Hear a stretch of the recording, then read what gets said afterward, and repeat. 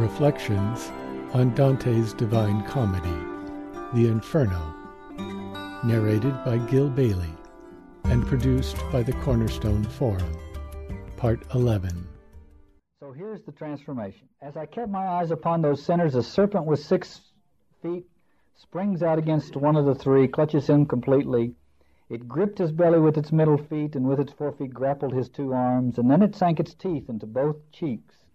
It stretched its rear feet out along his thighs and ran its tail along between the 2, then straightened it out again behind his loins. No ivy ever gripped a tree so fast as when that horrifying monster clasped and intertwined the other's limbs with its. Then, just as if their substance were warm wax, they stuck together and they mixed their colors, so neither seemed what he had been before, just as, when paper's kindled, where it still has not caught flame in full, its colors dark, though not yet black, while white is dying off. The other 2 souls stared, and each one cried, "Ah me, Agnello, how you change! Just see, you are already neither 2 nor 1. Then 2 heads were already joined in one, when in one face, where 2 had been dissolved, 2 intermingled shapes appeared to us. 2 arms came into being from 4 links, the thighs and legs, the belly and the chest became such limbs as never had been seen, and every former shape was cancelled there. That perverse image seemed to share in both and none, and so slowly it moved on. Eerie transformation, followed by one that's even stranger. Just as the lizard, when it darts from hedge to hedge beneath the dog-day's giant lash, seems, if it cross one's path, a lightning flash, so seemed the blazing little serpent moving against the bellies of the other 2, as black and livid as a peppercorn. Attacking one of them, it pierced right through the part where we first take our nourishment, the navel. And then it fell before him at full length. The one it had transfixed stared, but said nothing. In fact, he only stood his ground and yawned, as one whom sleep or fever has undone. To me, there's something very amazing about that staring and yawning, and the slippage of the soul from one to the other begins. The serpent stared at him, he at the serpent. One through his wound and the other through his mouth were smoking violently. Their smoke met.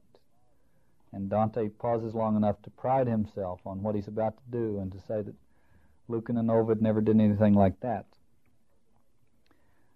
These were the ways they answered to each other. The serpent split its tail into a fork. The wounded sinner drew his steps together. The legs and then the thighs along with them so fastened to each other that the juncture soon left no sign that was discernible.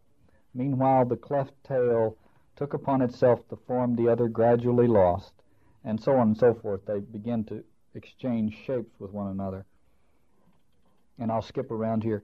The one rose up, the other fell, and yet they never turned aside their impious eye lamps, watching each other all the time. Now, the conclusion. Where does this process begin? And where does it end?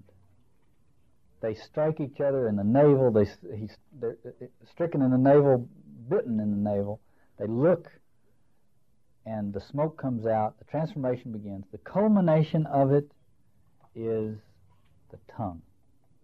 It's very important for Dante because of what the tongue means to him. So here's the final part of that bizarre mock transformation. His tongue, which had before been whole and fit for speech, now cleaves. He speaks with a forked tongue. Now this, by the way, is no small matter for Dante. Remember the trouble he had when he had to ride the monster of fraud or the monster of fiction to get at truth? And now Dante is realizing that the last transformation is one that splits the tongue and makes it lying. Makes it a lying tongue. His tongue, which had before been whole and fit for speech, now cleaves The other's tongue, which had been forked, now closes up, and the smoke stops. The soul that had become an animal, now hissing, hurried off along the valley. The other one behind him speaks and spits. Language. And Dante sums the whole thing up by saying, and so I saw the seventh ballast, that part of hell, change and rechange. The Italian is mutare e trasmutare.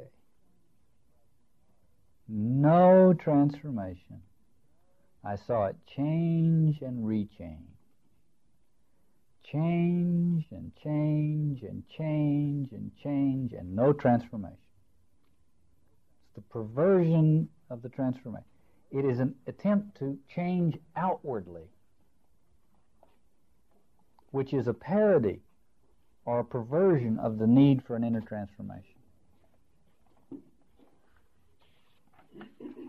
And this thing about the tongue, I think, sets us up for what's going to happen in part in Canto 26. First of all, he begins by exclaiming against Florence. Be joyous, mocking Florence. Be joyous, Florence. You are great indeed, for over sea and land you beat your wings, through every part of hell your name extends. Now when we have to know how to relate to Florence. Florence is simply the culture world.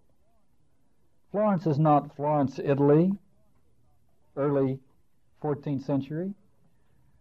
To read the Divine Comedy properly, Florence is the culture world that is perverted by history as usual. And Dante is exclaiming against it. And one of the problems with Florence is that they either have no wise elders or they do not listen to them.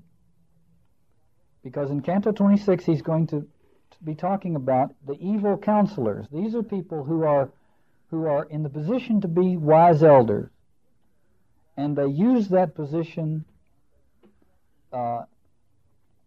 wrongly, and they lead others to perdition. They lead others into sin and suffering and death because they counsel in an evil way instead of a wise way. So Florence, if we are with Dante here now, we have to substitute for Florence what? America? He says of Florence, you are great indeed, for over sea and land you beat your wings. Florence needed a wise elder who could say things that people didn't want to hear. Toynbee was a wise elder.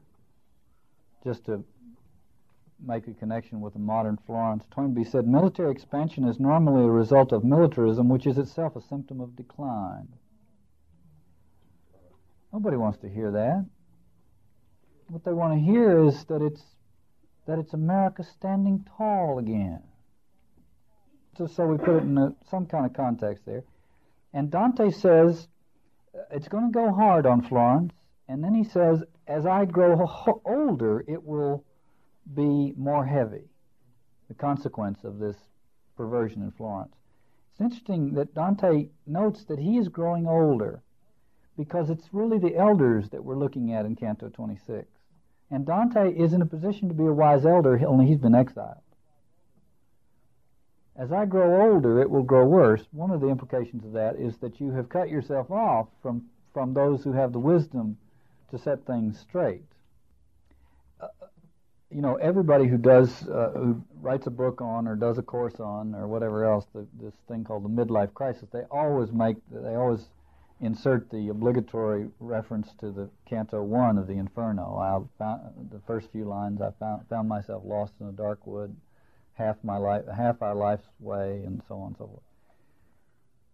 The whole of the Divine Comedy could be seen as that great watershed transformation between what Jung called the first and second half of life. But I think in the Inferno, it's Canto 26 more than even Canto 1, where that is being dealt with. Wise counselors ought to be those who are willing and able to say things that may be bewildering to those who are totally preoccupied in ego formation and ego building. And so there's a lot in this canto that has to do with the first and second half of life. And Dante sobers up. He has just shown off his poetic virtuosity, and then he says, "And more than usual, I curb my talent, that it not run where virtue does not guide, so that if or something better has given me that gift, I not abuse it." It's kind of an examination of conscience here. Now, there are many sources for this, but I'll cite two for Dante. One from the classical literature, Cicero, and the other from the Bible, the Epistle of James. And they have to do with the caution that, shall we say, great communicators ought to exhibit. Those who have the capacity to convince have to be awfully careful. Here's what Cicero said, and Dante read this. Dante was familiar with this part of Cicero's writing. "When a certain agreeableness of manner acquired the power of eloquence unaccompanied by any consideration of moral duty, then low cunning, supported by talent, grew accustomed to corrupting cities and undermining the lives of men." In the Epistle of James, James says, this pinches a little bit here, but I'll read it. "Only a few of you, my brothers, should be teachers, bearing in mind that those of us who teach can expect a stricter judgment." Gulp. So is the tongue only a tiny part of the body, but it can proudly claim that it does great things. Think how small a flame can set fire to a huge forest. One thinks of those little speeches of Hitler's. The tongue is a flame like that. Among all the parts of the body, the tongue is a whole wicked world in itself. It infects the whole body, catching fire itself from hell. It sets fire to the whole wheel of creation. Wild animals and birds, reptiles and fish can all be tamed by man, and often are, but nobody can tame the tongue. It is a pest that you will not keep still, full of deadly poison. We use it to bless the Lord and Father, but we also use it to curse men who are made in God's image. So anyway, there's this thing about the tongue, and Dante is very concerned about that. So Dante enters this realm of the evil counselors who have used the tongue poorly, who have been in positions of wise elders and who have not behaved accordingly, and he uses right away the simile and of Elijah. He says, "So many were the flames that glittered in the eighth abyss. I made this out as soon as I had come to where one sees the bottom. Even as he who was avenged by bears," he's talking about Elisha, "saw as it left Elijah's chariot, its horses rearing, rising right to heaven, when he could not keep track of it except by watching one lone flame in its ascent, just like a little cloud that climbs on high, so it was when he looked down and he saw all these little flames down there." Well, he uses this image taken from 2 Kings of Elijah being carried off in a flaming chariot to heaven, and Elisha on the ground. And Elisha said, "Ask Elijah for a double portion of his spirit." And Elijah said, "You can have it if you see me when I depart." We could spend some time on that. It's a marvelous psychological insight. But the point is, I think, having to do with this evidence one leaves behind. Here is Elisha, who is left looking up and wondering. And that is what this flame is all about. The eternal torch, passing the flame, passing the mantle on. Elijah made a flame on his departure. Let's put it this way. Elisha's departure involved a flame. But it was the flame, the purpose of the flame was Elisha and the people left behind. The purpose of the flame was not Elijah. You see, it was not his immortality project. It was not him building something that would keep him famous. The purpose of it was those who were left behind. And you may, if you keep that in mind, you'll hear the perversion of that in Ulysses. Dante said, I stood upon the ridge and leaned straight out to sea, and if I had not gripped a rock, I should have fallen off without a push. That's Dante saying, mea culpa. Mea culpa. My fault. Yes, I know about this. I could easily fall into this one. And how does he prevent himself from falling into it? By grabbing hold of a rock. A rock of ages, see. That's how one keeps from falling into it. So we'll spend some time on Ulysses. Ulysses, you see, is, by Greek standards, Ulysses is a great hero. And Homer's Odyssey, Ulysses is the Latin name for Odysseus. Homer's Odyssey is the great story of the journey of Ulysses, or Odysseus, the journey home after the Trojan War. And he's a man of great ingenuity and cunning and courage and resourcefulness and all that. From the Roman point of view, from the Latin point of view, Odysseus is the personification of deceit and guile. Odysseus is the one that concocted the idea of the Trojan horse. And so the way Homer left it, Odysseus gets home to Ithaca, and there's a kind of an awkward hint of some kind of settling down, but it's not very well done. It's as though Homer didn't quite know how to end the poem. Odysseus is a inveterate roamer, and he gets home, and how do you end the poem, really? And it doesn't end very well.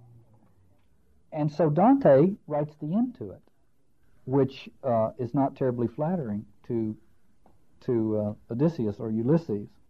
Virgil tells Dante, again, this is all part of Dante's learning. Virgil says, refrain from talking. Well, the Latin is, don't use your lingua, your tongue.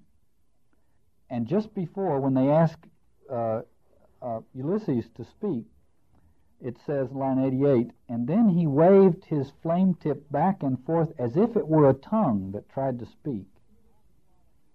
So there's an awful lot of talk here about the proper use of the tongue.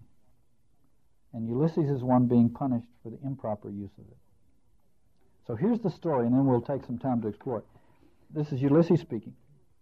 When I had sailed from Circe, who'd beguiled me to stay more than a year there, near Gaeta, where Aeneas gave that place a name, before Aeneas gave that place a name, neither my fondness for my son, nor pity for my old father, nor the love I owed Penelope, which would have gladdened her, was able to defeat in me the longing I had to gain experience of the world and of the vices and worth of men.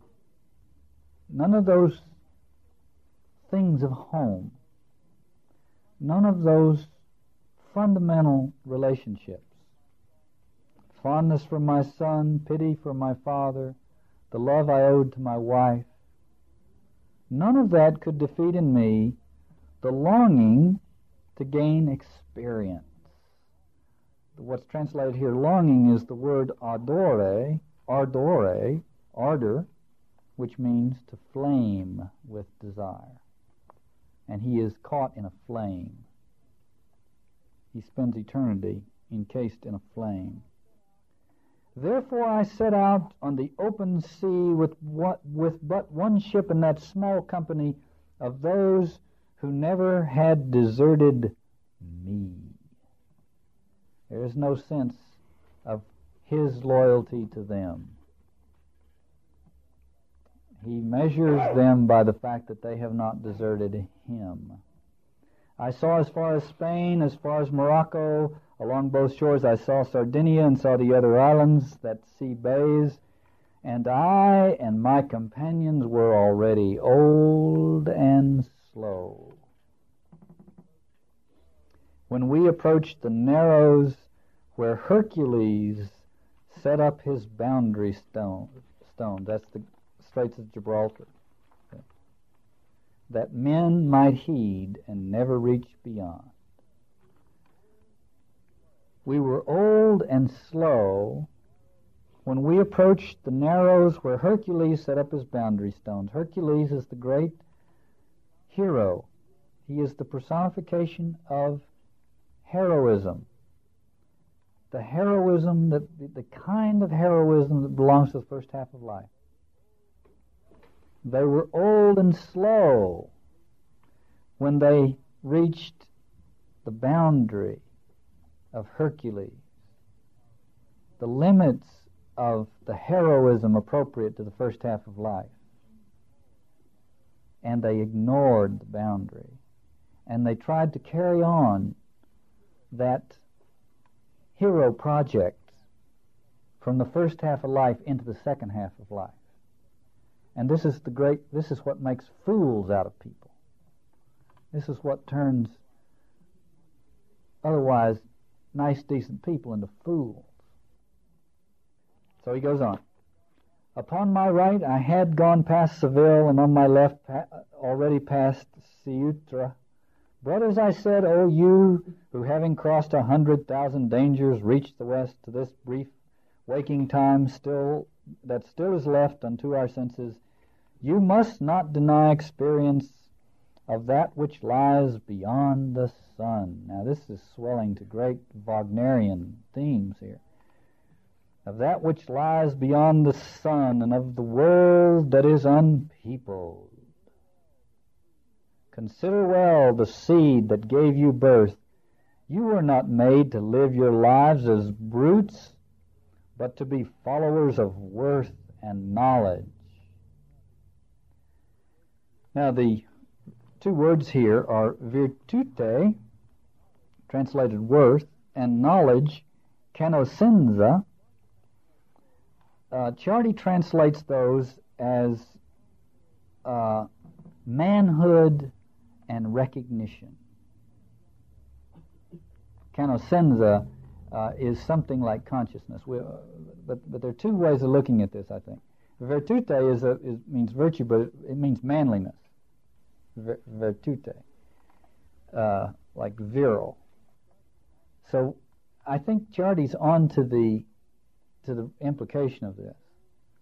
Here, these are old men, and he is saying we have to go and prove our manhood and establish our recognition. We have to achieve our manhood and become recognized. These are old men talking this way. This is not teenagers talking this way. And that's the pathos of it. I spurned my comrades with this brief address to meet the journey with such eagerness that I could hardly then have held them back, and having turned our stern toward morning, we made wings out of our oars in a wild flight, and always gained upon our left-hand side. I'll share with you that the thing I put in the literature about the Moby Dick course from Ishmael in Moby Dick. Ishmael says, uppermost was the impression that whatever swift rushing thing I stood on was not so much bound to any haven ahead as rushing from all havens astern. There's more connection between Moby Dick and this passage than that.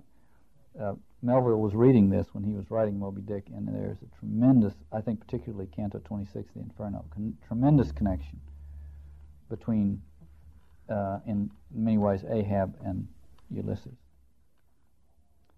Okay, so now we get to what's going on. All night I now could see the other pole and all its stars. The star of ours had fallen and never rose above the plain of the ocean. 5 times the light beneath the moon had been rekindled. That's 5 months' journey. And as many times was spent since that hard passage forced our first attempt, when there before us rose a mountain. A mountain. This is a theme we've been working with over the last few weeks. Right? To try to achieve personhood without going to the mountain. Well, here's suddenly a mountain. Dark because of distance, and it seemed to me the highest mountain I had ever seen. And we were glad, but this soon turned to sorrow, for out of that new land a whirlwind rose and hammered at our ship against her bow. 3 times it turned her round with all the waters, and at the 4th it lifted up the stern so that our prow plunged deep as pleased the other, until the sea again closed over us. If you're around for the Moby Dick journey, when we get to the very end of Moby Dick, we can compare it to that scene. Now, we'll come back to that mountain in a minute, but first of all, just to explore the psyche of Ulysses. Rilke says in a poem, sometimes a man stands up during supper and walks outdoors and keeps on walking because of a church that stands somewhere in the east. And his children say blessings on him as if he were dead. And another man who remains inside his own house stays there, inside the dishes and in the glasses, so that his children have to go far out into that world toward that same church which he forgot. I wanted to read that because the impulse of Ulysses is a legitimate impulse. It's perverted. What Rilke is onto is the church in the East. To stay at home inside the dishes and the glasses and avoid the journey to that church is wrong. What was calling Ulysses was that journey to the church. But he did not respond to that calling. He was not going to a church. That's a destination. He had no destination. He was simply going out to have experiences. Random experiences. Patchwork experiences. And so it's a perversion of a legitimate impulse. But it's the impulse appropriate to the second half of life. To go out and search for that church in the East. That's the impulse of the second half of life. And here's a guy who's just turning it into another hero project. Let's go out and show our mettle. Prove ourselves. Establish our manhood. And all that. I want to read Tennyson because Tennyson got his picture of Ulysses from this part from Dante. And Tennyson picks up on it. Because Tennyson was a member of the Romantic generation, he saw it in a slightly different way, although it's hard to tell where his sympathies were with it. But I want to massage it a little bit, and I want to quote Jacques Maritain, who talks about the place that the Romantic movement has in a much larger mystery that's taking place in the Western cultural tradition. And Maritain is not an easy guy to read, and it's hard enough to understand him when you're looking at the words, and when you're not looking at them, just hearing them. I'm sure it's going to be hard. But I want to read this anyway, because it'll give a sense of what Tennyson was up to and where we might be as heirs of this whole kind of crazy tradition that's going along. Maritain says the older, much older generation was not interested in reflective self-awareness. And then he says, the reflex age, which roughly speaking began for mysticism at the time of St. Teresa of Avila and St. John of the Cross, came later for poetry. Now, for Maritain, the word poetry doesn't mean writing words on page. Poetry means the whole, it's almost a synonym for the creative imagination. So don't think he's talking just about literature. It came later for poetry. When it began at the time of Romanticism, it brought to completion the slow process of revelation of the self, which had developed in the course of the modern century. This revelation of the self is a blessing, inasmuch as it takes place in the genuine line of poetry. It becomes a curse when it shifts from the line of poetry and of the creative self in the fire of spiritual communication to the line of man's material individuality and of that self-centered ego, busy with self-interest and power.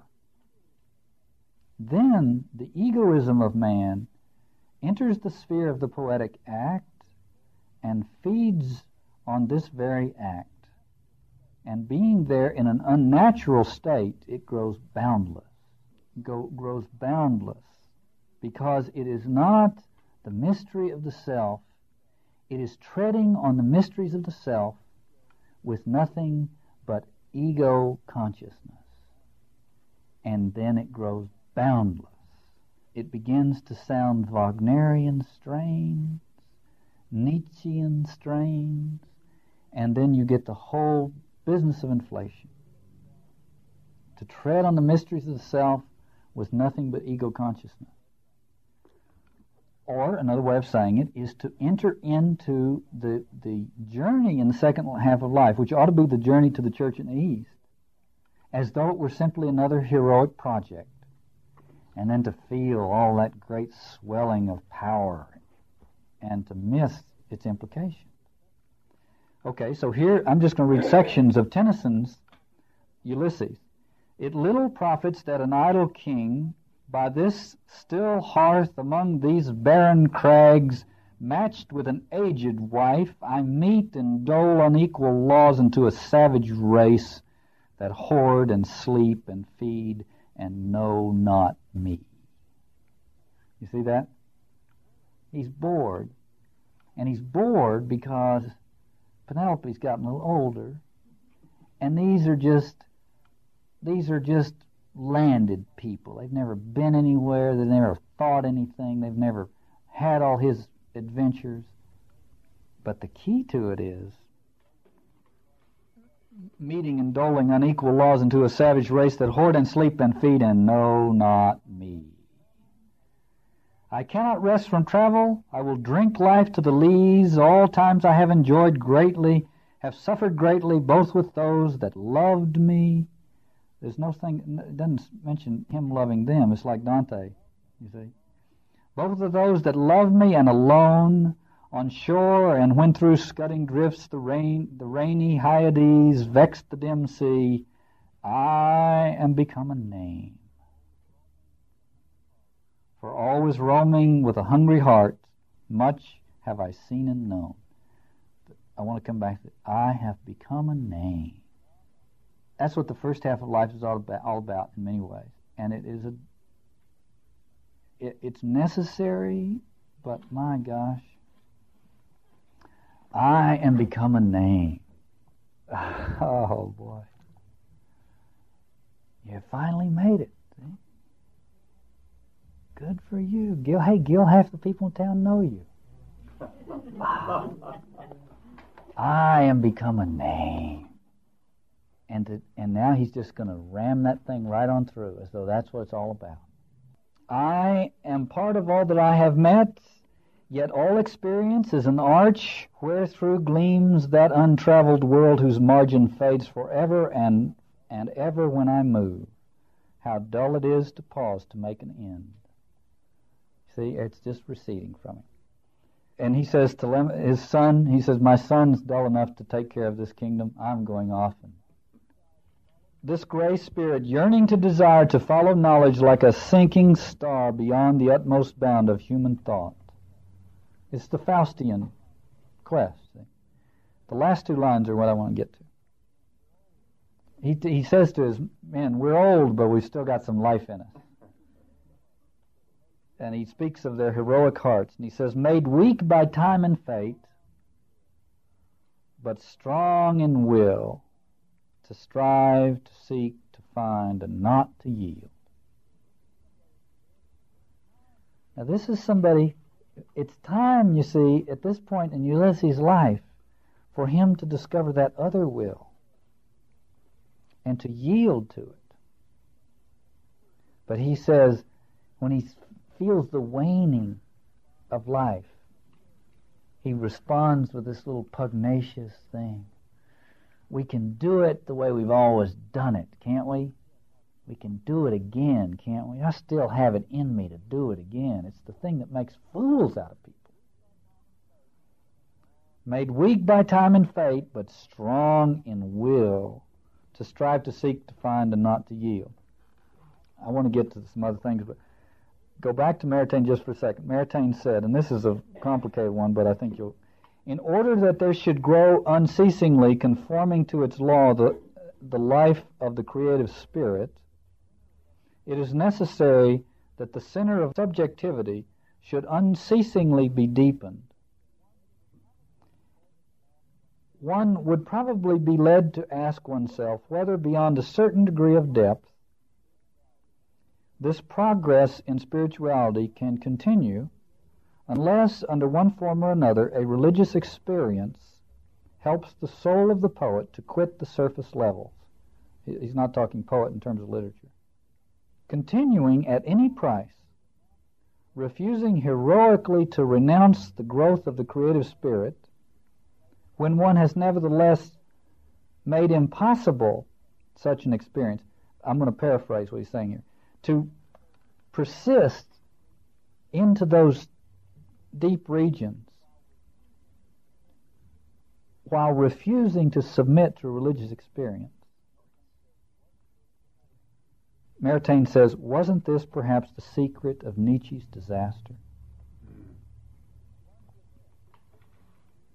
To plunge ahead, but to refuse to submit to a religious experience, but instead to assert the will.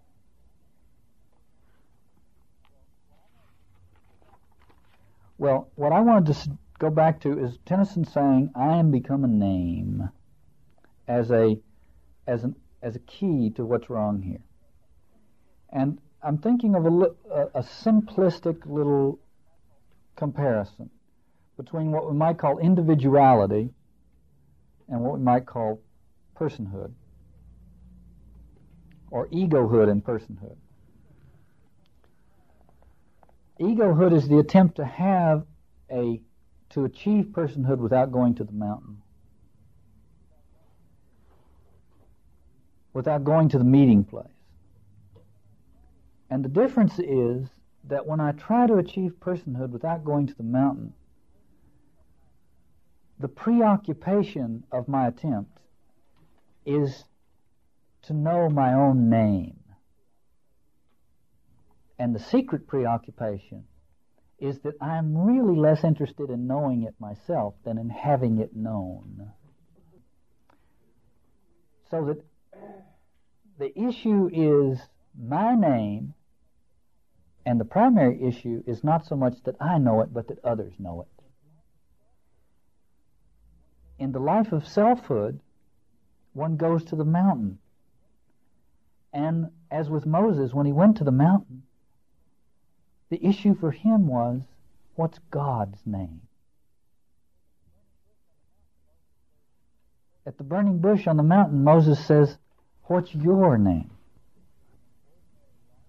And in ordinary life, those things get so confused together, you know.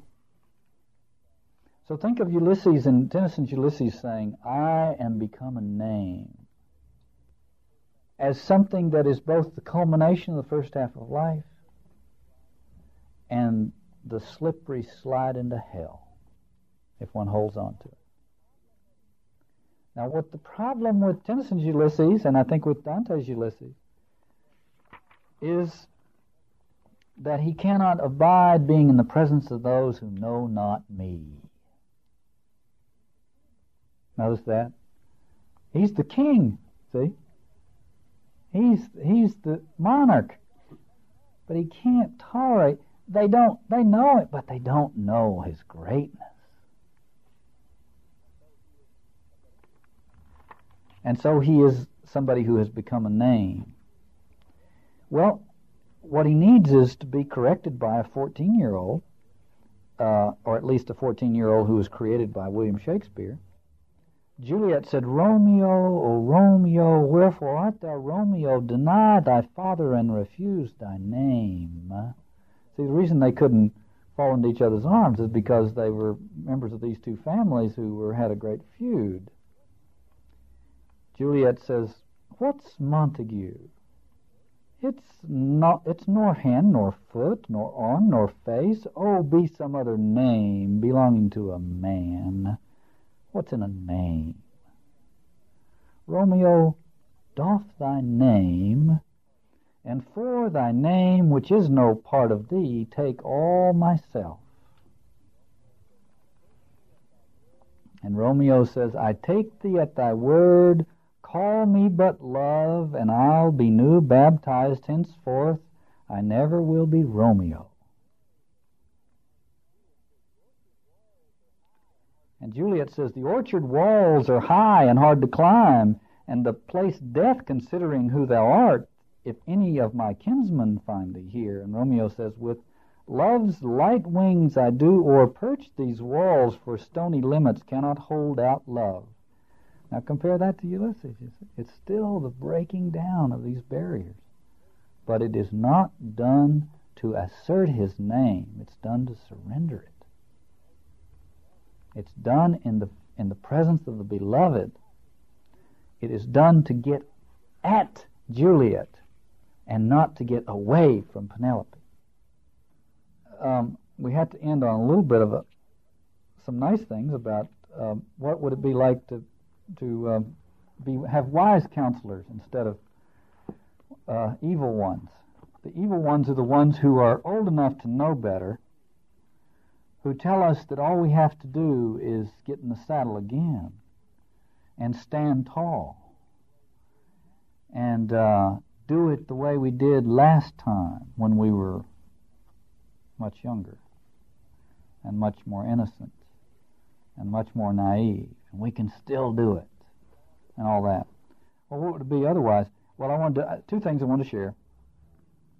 George Santayana, who I think was a wise elder,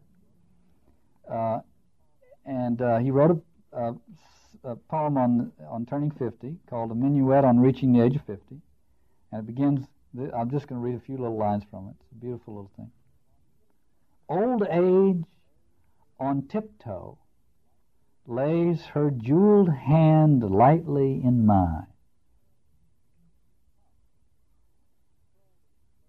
Come, tread a stately measure, most gracious partner. Let wanton girls and boys cry over lovers' woes and broken toys. Our waking life is sweeter than their dream. See, that's the kind of person we need to be listening to, people that know that, instead of all this hot air. You know, where are the people who know that?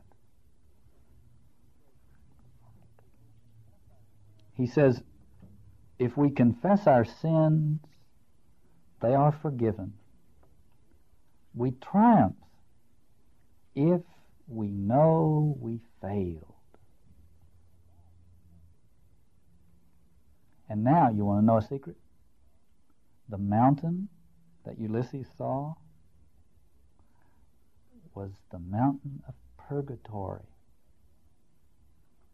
We don't find that out till later. The mountain he saw was the mountain of purgatory. And when he saw it, he thought, a big mountain. And it sunk him because he did not go there to repent. He went there to conquer. And you can't go there to conquer. If you go there to conquer, you go to hell. If we confess our sins, they are forgiven. We triumph if we know we failed. So half of you in the room know the next poem that I'm obliged to read is the one I've read 10 times in the last 2 years, the Red Cloud speech in Neihart's Cycle to the West. All the young warriors in the tribe are whooping it up, you know. They're whooping it up, and they're ready to go. They're Rambo, you know. It's like a bunch of Rambos running around. And instead of having some old guy totter up there and try to be a Rambo himself and, you know, further exasperate the situation, Red Cloud walks up, and it says, Neihart says he was half woman at the last. And he walked up to the campfire. It's at night. He walked up to the campfire, and everybody shut up appropriately. And he said, "My people, you have heard, and it is good.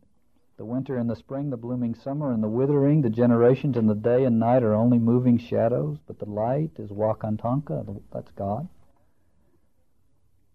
When our young feet pass across the holy mystery of grass, our eyes are darkened for the ways we go, and that is good.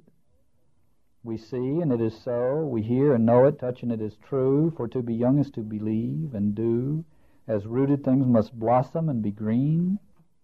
But when our eyes grow weary, having seen, and the flesh begins remembering the ground, there is a silence wiser than all sound. There is a seeing clearer than the sun, and nothing we have tried to do or done is what the Spirit meant."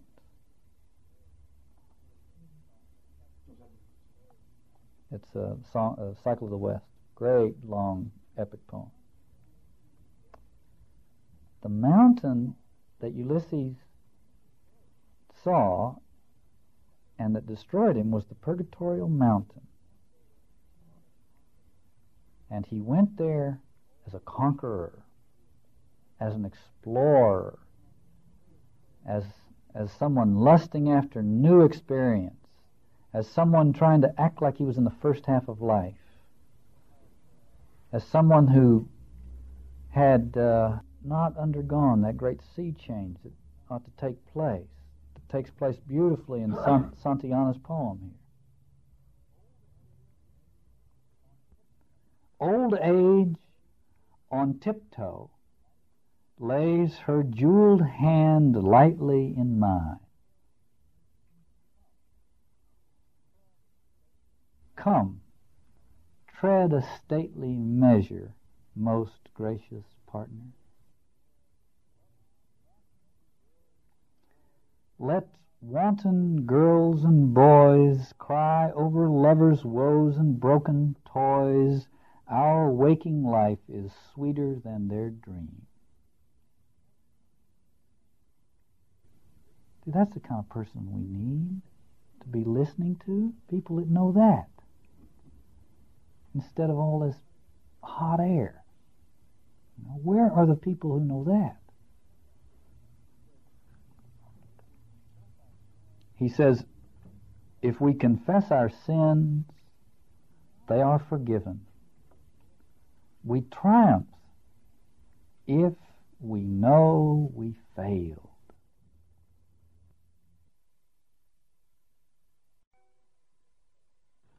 Well, last session we took a look at, or Dante gave us a look at Ulysses.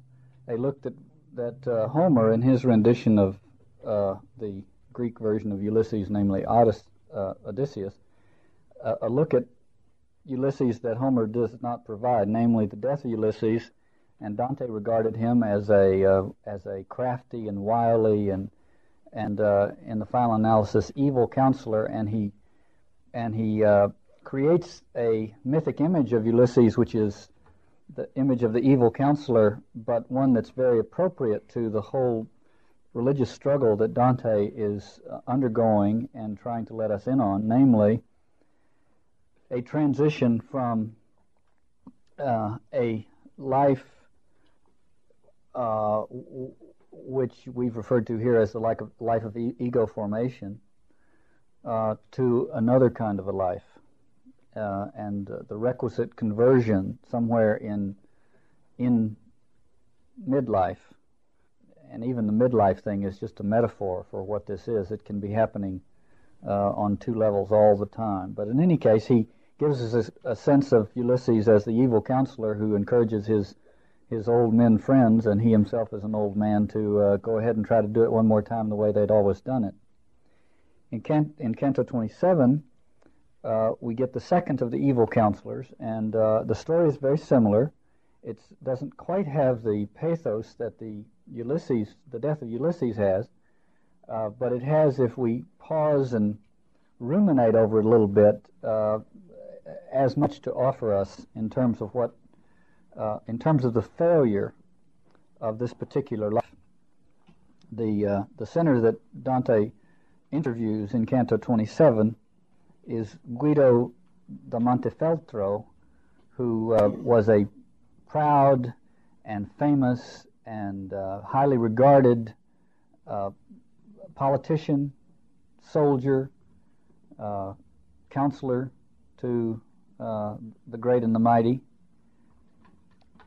But as Dante comments on the nature of this canto where the evil counselors are being, this circle in hell where the evil counselors are being punished, he provides at the beginning a simile, as he often does, and it is this, and then we'll explore it a little bit. Even as the Sicilian bull that first had bellowed with the cry, and this was just, of him who shaped it with his instruments, would always bellow with its victim's voice, so that although that bull was only brass, it seemed as if it were pierced through by pain. The simile is a Sicilian tyrant who got his version of Daedalus, some craftsman, to create this brass bull, and the victims of this tyrant's contempt, his political enemies and so on, were placed in the brass bull, and then it was heated until the victim was baked to death. And this is grim stuff, right? Well, and the voice of the tortured victim would scream out, and there was a cavity in the mouth of the bull, and this would echo out. And one assumes disincline other members of the kingdom to go contrary to the tyrant's will.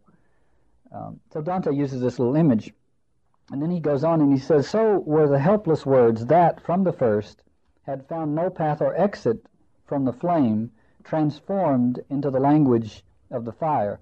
Just to review, he's in a place, the evil counselors are punished. The evil counselors are those who have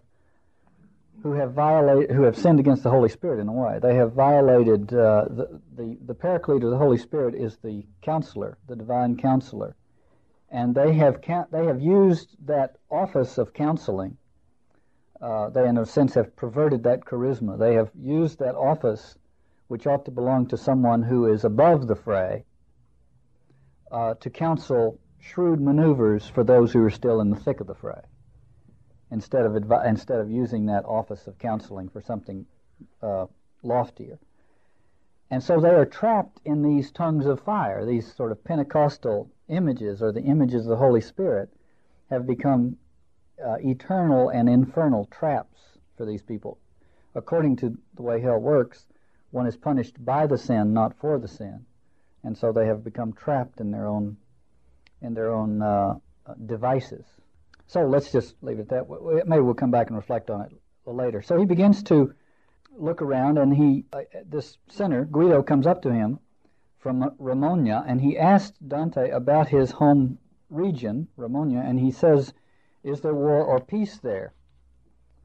And Dante says, "Romagna is not now, and never was, quite free of war inside its tyrant's hearts. But when I left her, none had broken out." I want to just pause and reflect on this passage a little bit before we get into Guido's the story of his fateful sin. he says there is a war inside the tyrant's heart, but it hasn't broken out yet. Simone Weil, one of the most, I think, piercing insights of hers is that the false God is the one who turns suffering into violence, and the true God is the one who turns violence into suffering. And here we have a picture of this thing called a tyrant's heart. Let's think of it generically as a thing, a tyrant's heart. And the tyrant's heart has in it the war. And what it does is that, according to Dante knows already, it hasn't broken out yet, but the clear implication of his line is that it's just a matter of time. The nature of a tyrant's heart is that it will break out. It is now in the tyrant's heart, but it will come out. So I was wondering if we might think of the tyrant's heart symbolically as an entropic factory for turning the raw material of consciousness into sociodrama. The raw material of consciousness is that tension. We become attentive, that is to say, we become conscious only in the presence of that tension. That is the raw material of consciousness. And for whatever quirky reason, it has momentarily gotten inside the tyrant's heart. And then the question is, will he keep it there and turn it into consciousness? Or will it break out and turn into sociodrama? And Dante knows that it's just going to break out. The tyrant's heart is, I say entropic because if we think of evolution as the attempt on the part of the cosmos to become conscious, then here is the stuff of consciousness, and it is going to be turned back into sociodrama. And that turning it back into sociodrama is entropic. It got inside there for a minute, but it's going to come back out. So the entropic factory for turning the raw material of consciousness back into sociodrama, or to put it this way, the tyrant's heart is the place where the tension gets converted back into contention. And the one who is a party to that perversion loses consciousness, loses the opportunity to be attentive, to be awake, and so becomes part of some mindless warring of the factions instead of having that thing happen inside. And just to explore it a little further, what happens in Canto 27, I think, if it has any chance of being as poignant as the Ulysses story, it is because it is of a conversion that failed to finally convert. So Guido is one who tried to undergo a conversion, and he failed. But the conversion, if it works, might be thought of as moving from a world of contraries into a world of paradoxes. Jung makes that comment about if you are mentally or emotionally unable to live in a paradoxical world, your religious life simply has a floor to it. It's not going to go any deeper than that. If you cannot live in a world that is paradoxical, you simply have ruled out some of the deeper regions of human experience. So the conversion would be to move from a world of contraries into a world of paradoxes. And this, of course, is a conversion that failed. I'm interested also in the sense that it is the war is inside the tyrant's heart, and it's just a matter of time until it breaks out again. The tension is in here. The breaking out of the tyrant's heart might be thought of, you probably think I'm being facile here, maybe I am, but I think there's something here for us. It might be thought of, the breaking out of these tensions out of the tyrant's heart back into the sociodrama might be thought of as the way of having a broken heart without knowing it. It breaks out of the tyrant's heart and puts the tyrant into some contest externally. And Dante, in the La Vita Nuova, as you remember when we talked about it, speaks of the new consciousness, or intelligenza nuova, the new consciousness, which comes from a broken heart, or comes from a weeping love, or suffering love. So the question, once these tensions have gotten in somehow, one way or another, have been called back into the human heart,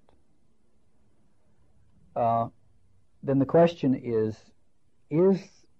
that going to be the place for the new consciousness, or going to be a tyrant's heart, and simply erupt and break back out into the sociodrama? In either case, there is a broken heart.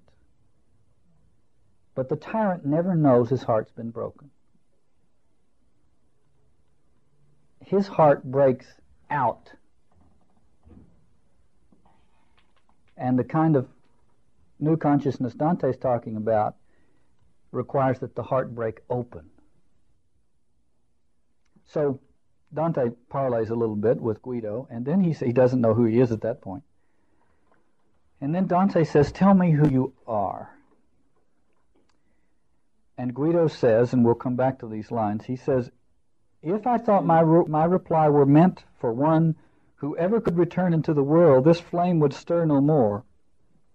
And yet since none, if what I hear is true, ever returned alive from this abyss, then without fear of facing infamy, I answer you."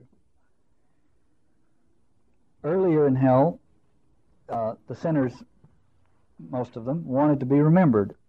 From here on in hell, or from shortly before here on in hell, most of the sinners do not want to be remembered. Their sins are sufficiently heinous that they want simply to be forgotten, or to have their what memory there is of them remain as it is, as opposed to the real truth of their existence.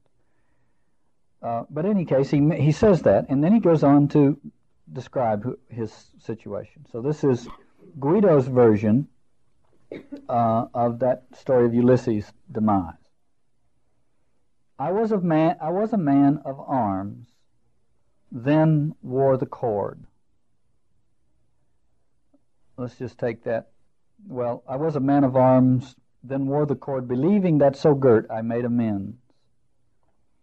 And we'll go on with that story. But what Dante does is he sets two things in juxtaposition here. Arms, he was a soldier, he was a contender. Arms are when one is engaged in that sociodrama out there. He was involved in that contention. And then he says, then I wore the cord. This is the Franciscan, he took Franciscan vows and put on the cord. And the whole Franciscan cosmos is that it is brother, sun, and sister, moon. The Franciscan cosmos is that a more paradoxical world, and a world in which in which the contention becomes attention. One leaves behind the contention and becomes attentive, in that way in which St. Francis is so symbolic. And so he tries to move from the world of arms to the world of this Franciscan cord,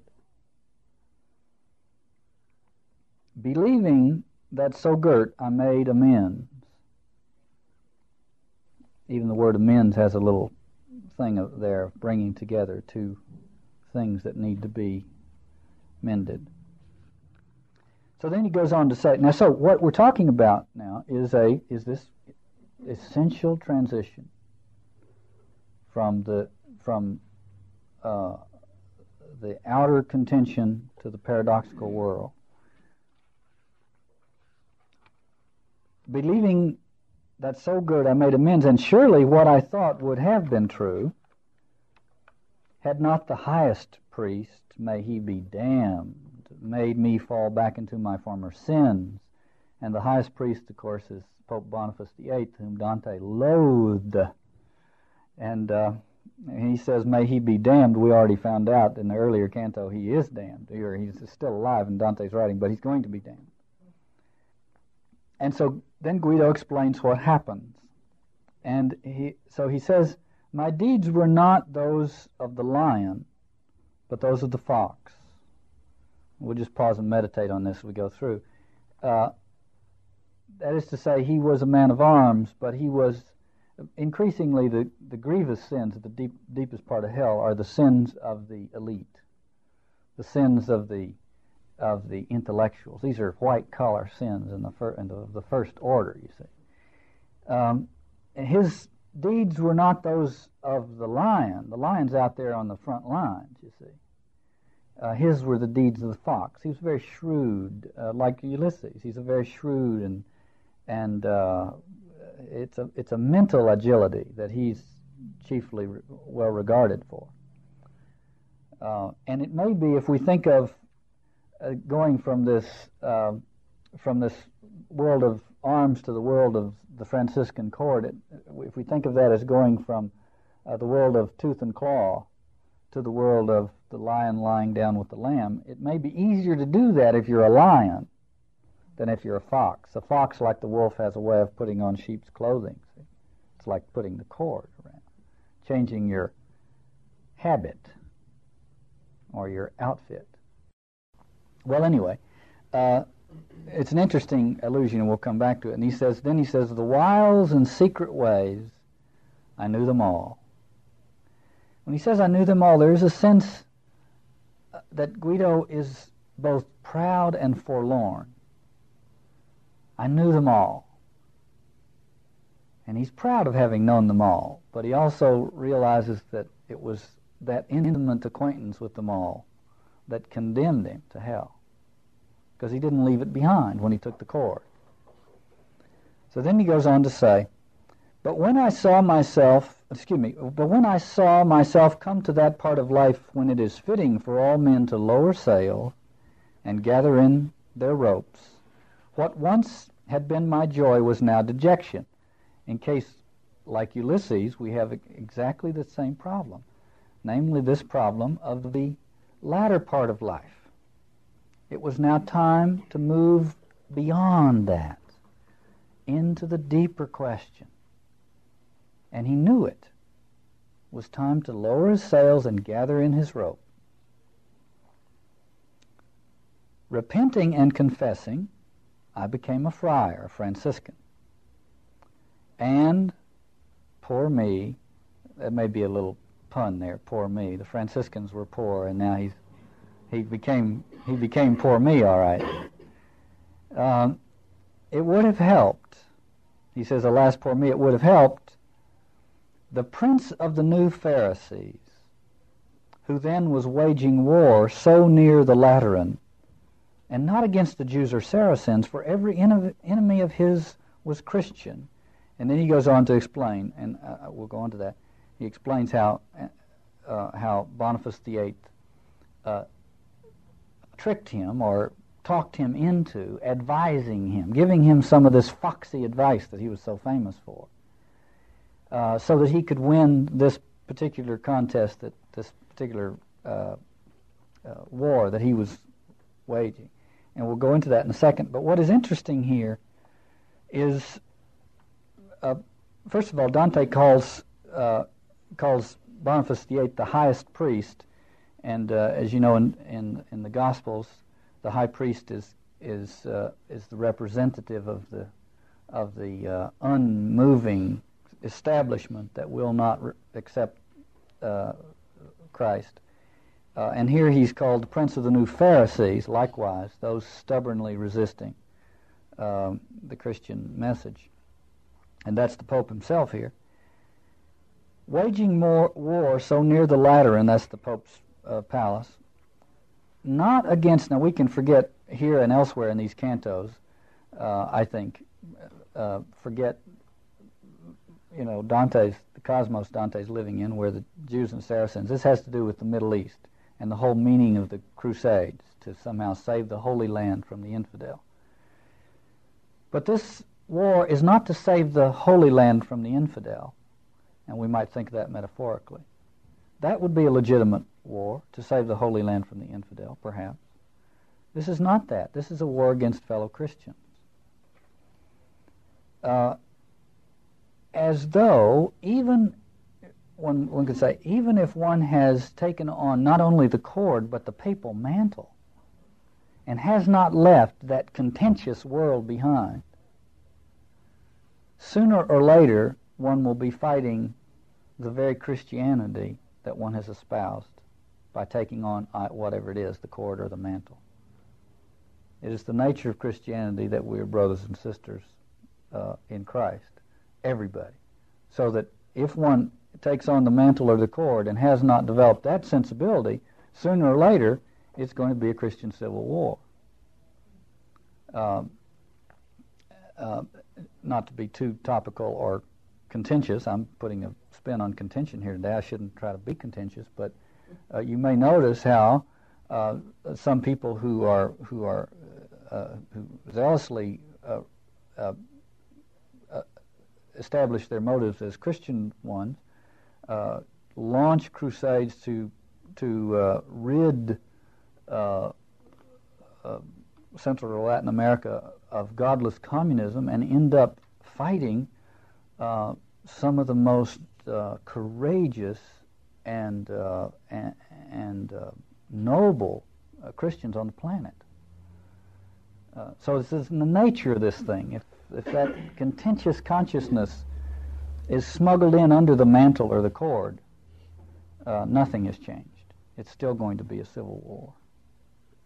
Well, that was the nature of the thing. So the Pope tries to get Guido to counsel him. He asked me to give counsel. I was silent.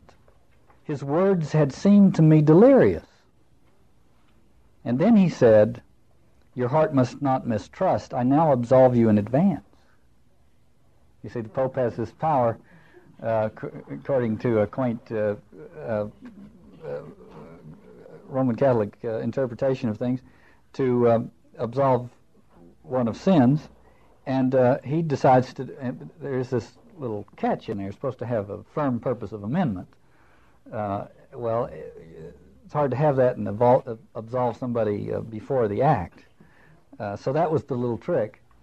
But since it was the Pope talking, he says, Guido says, said to the Pope, "Since you cleanse me of the sin that I must now fall into, Father, no." And he gives him this advice: long promises and brief fulfillments. That is, tell them what they want to hear and do what you have to.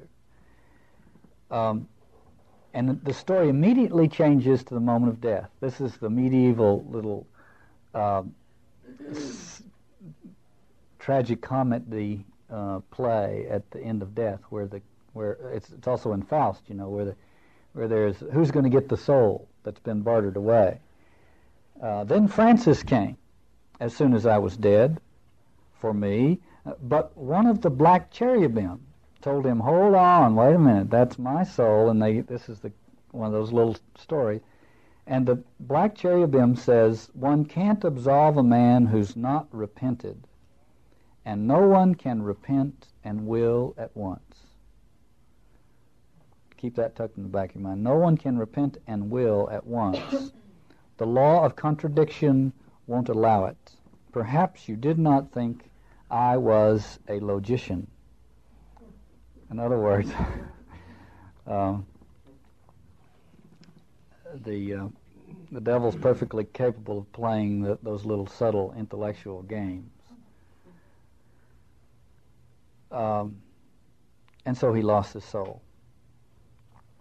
The story is a story of a conversion that failed. A conversion that turned out not to be a conversion. Now, in our time, I think there are plenty of instances, if we understand it symbolically enough, plenty of instances of something very parallel to Guido's case. it is, and we'll talk about this more when we get into Canto 28, it is the melodrama of the world of contention is so incredibly interesting and engaging that it is very hard to move beyond it. And taking the chord, in Guido's case, simply didn't work. He was, by the way, one who was known for his subtlety and guile and sophistication and foxiness and all that. And it's very hard to leave behind whatever one's known for when it's time to become something else.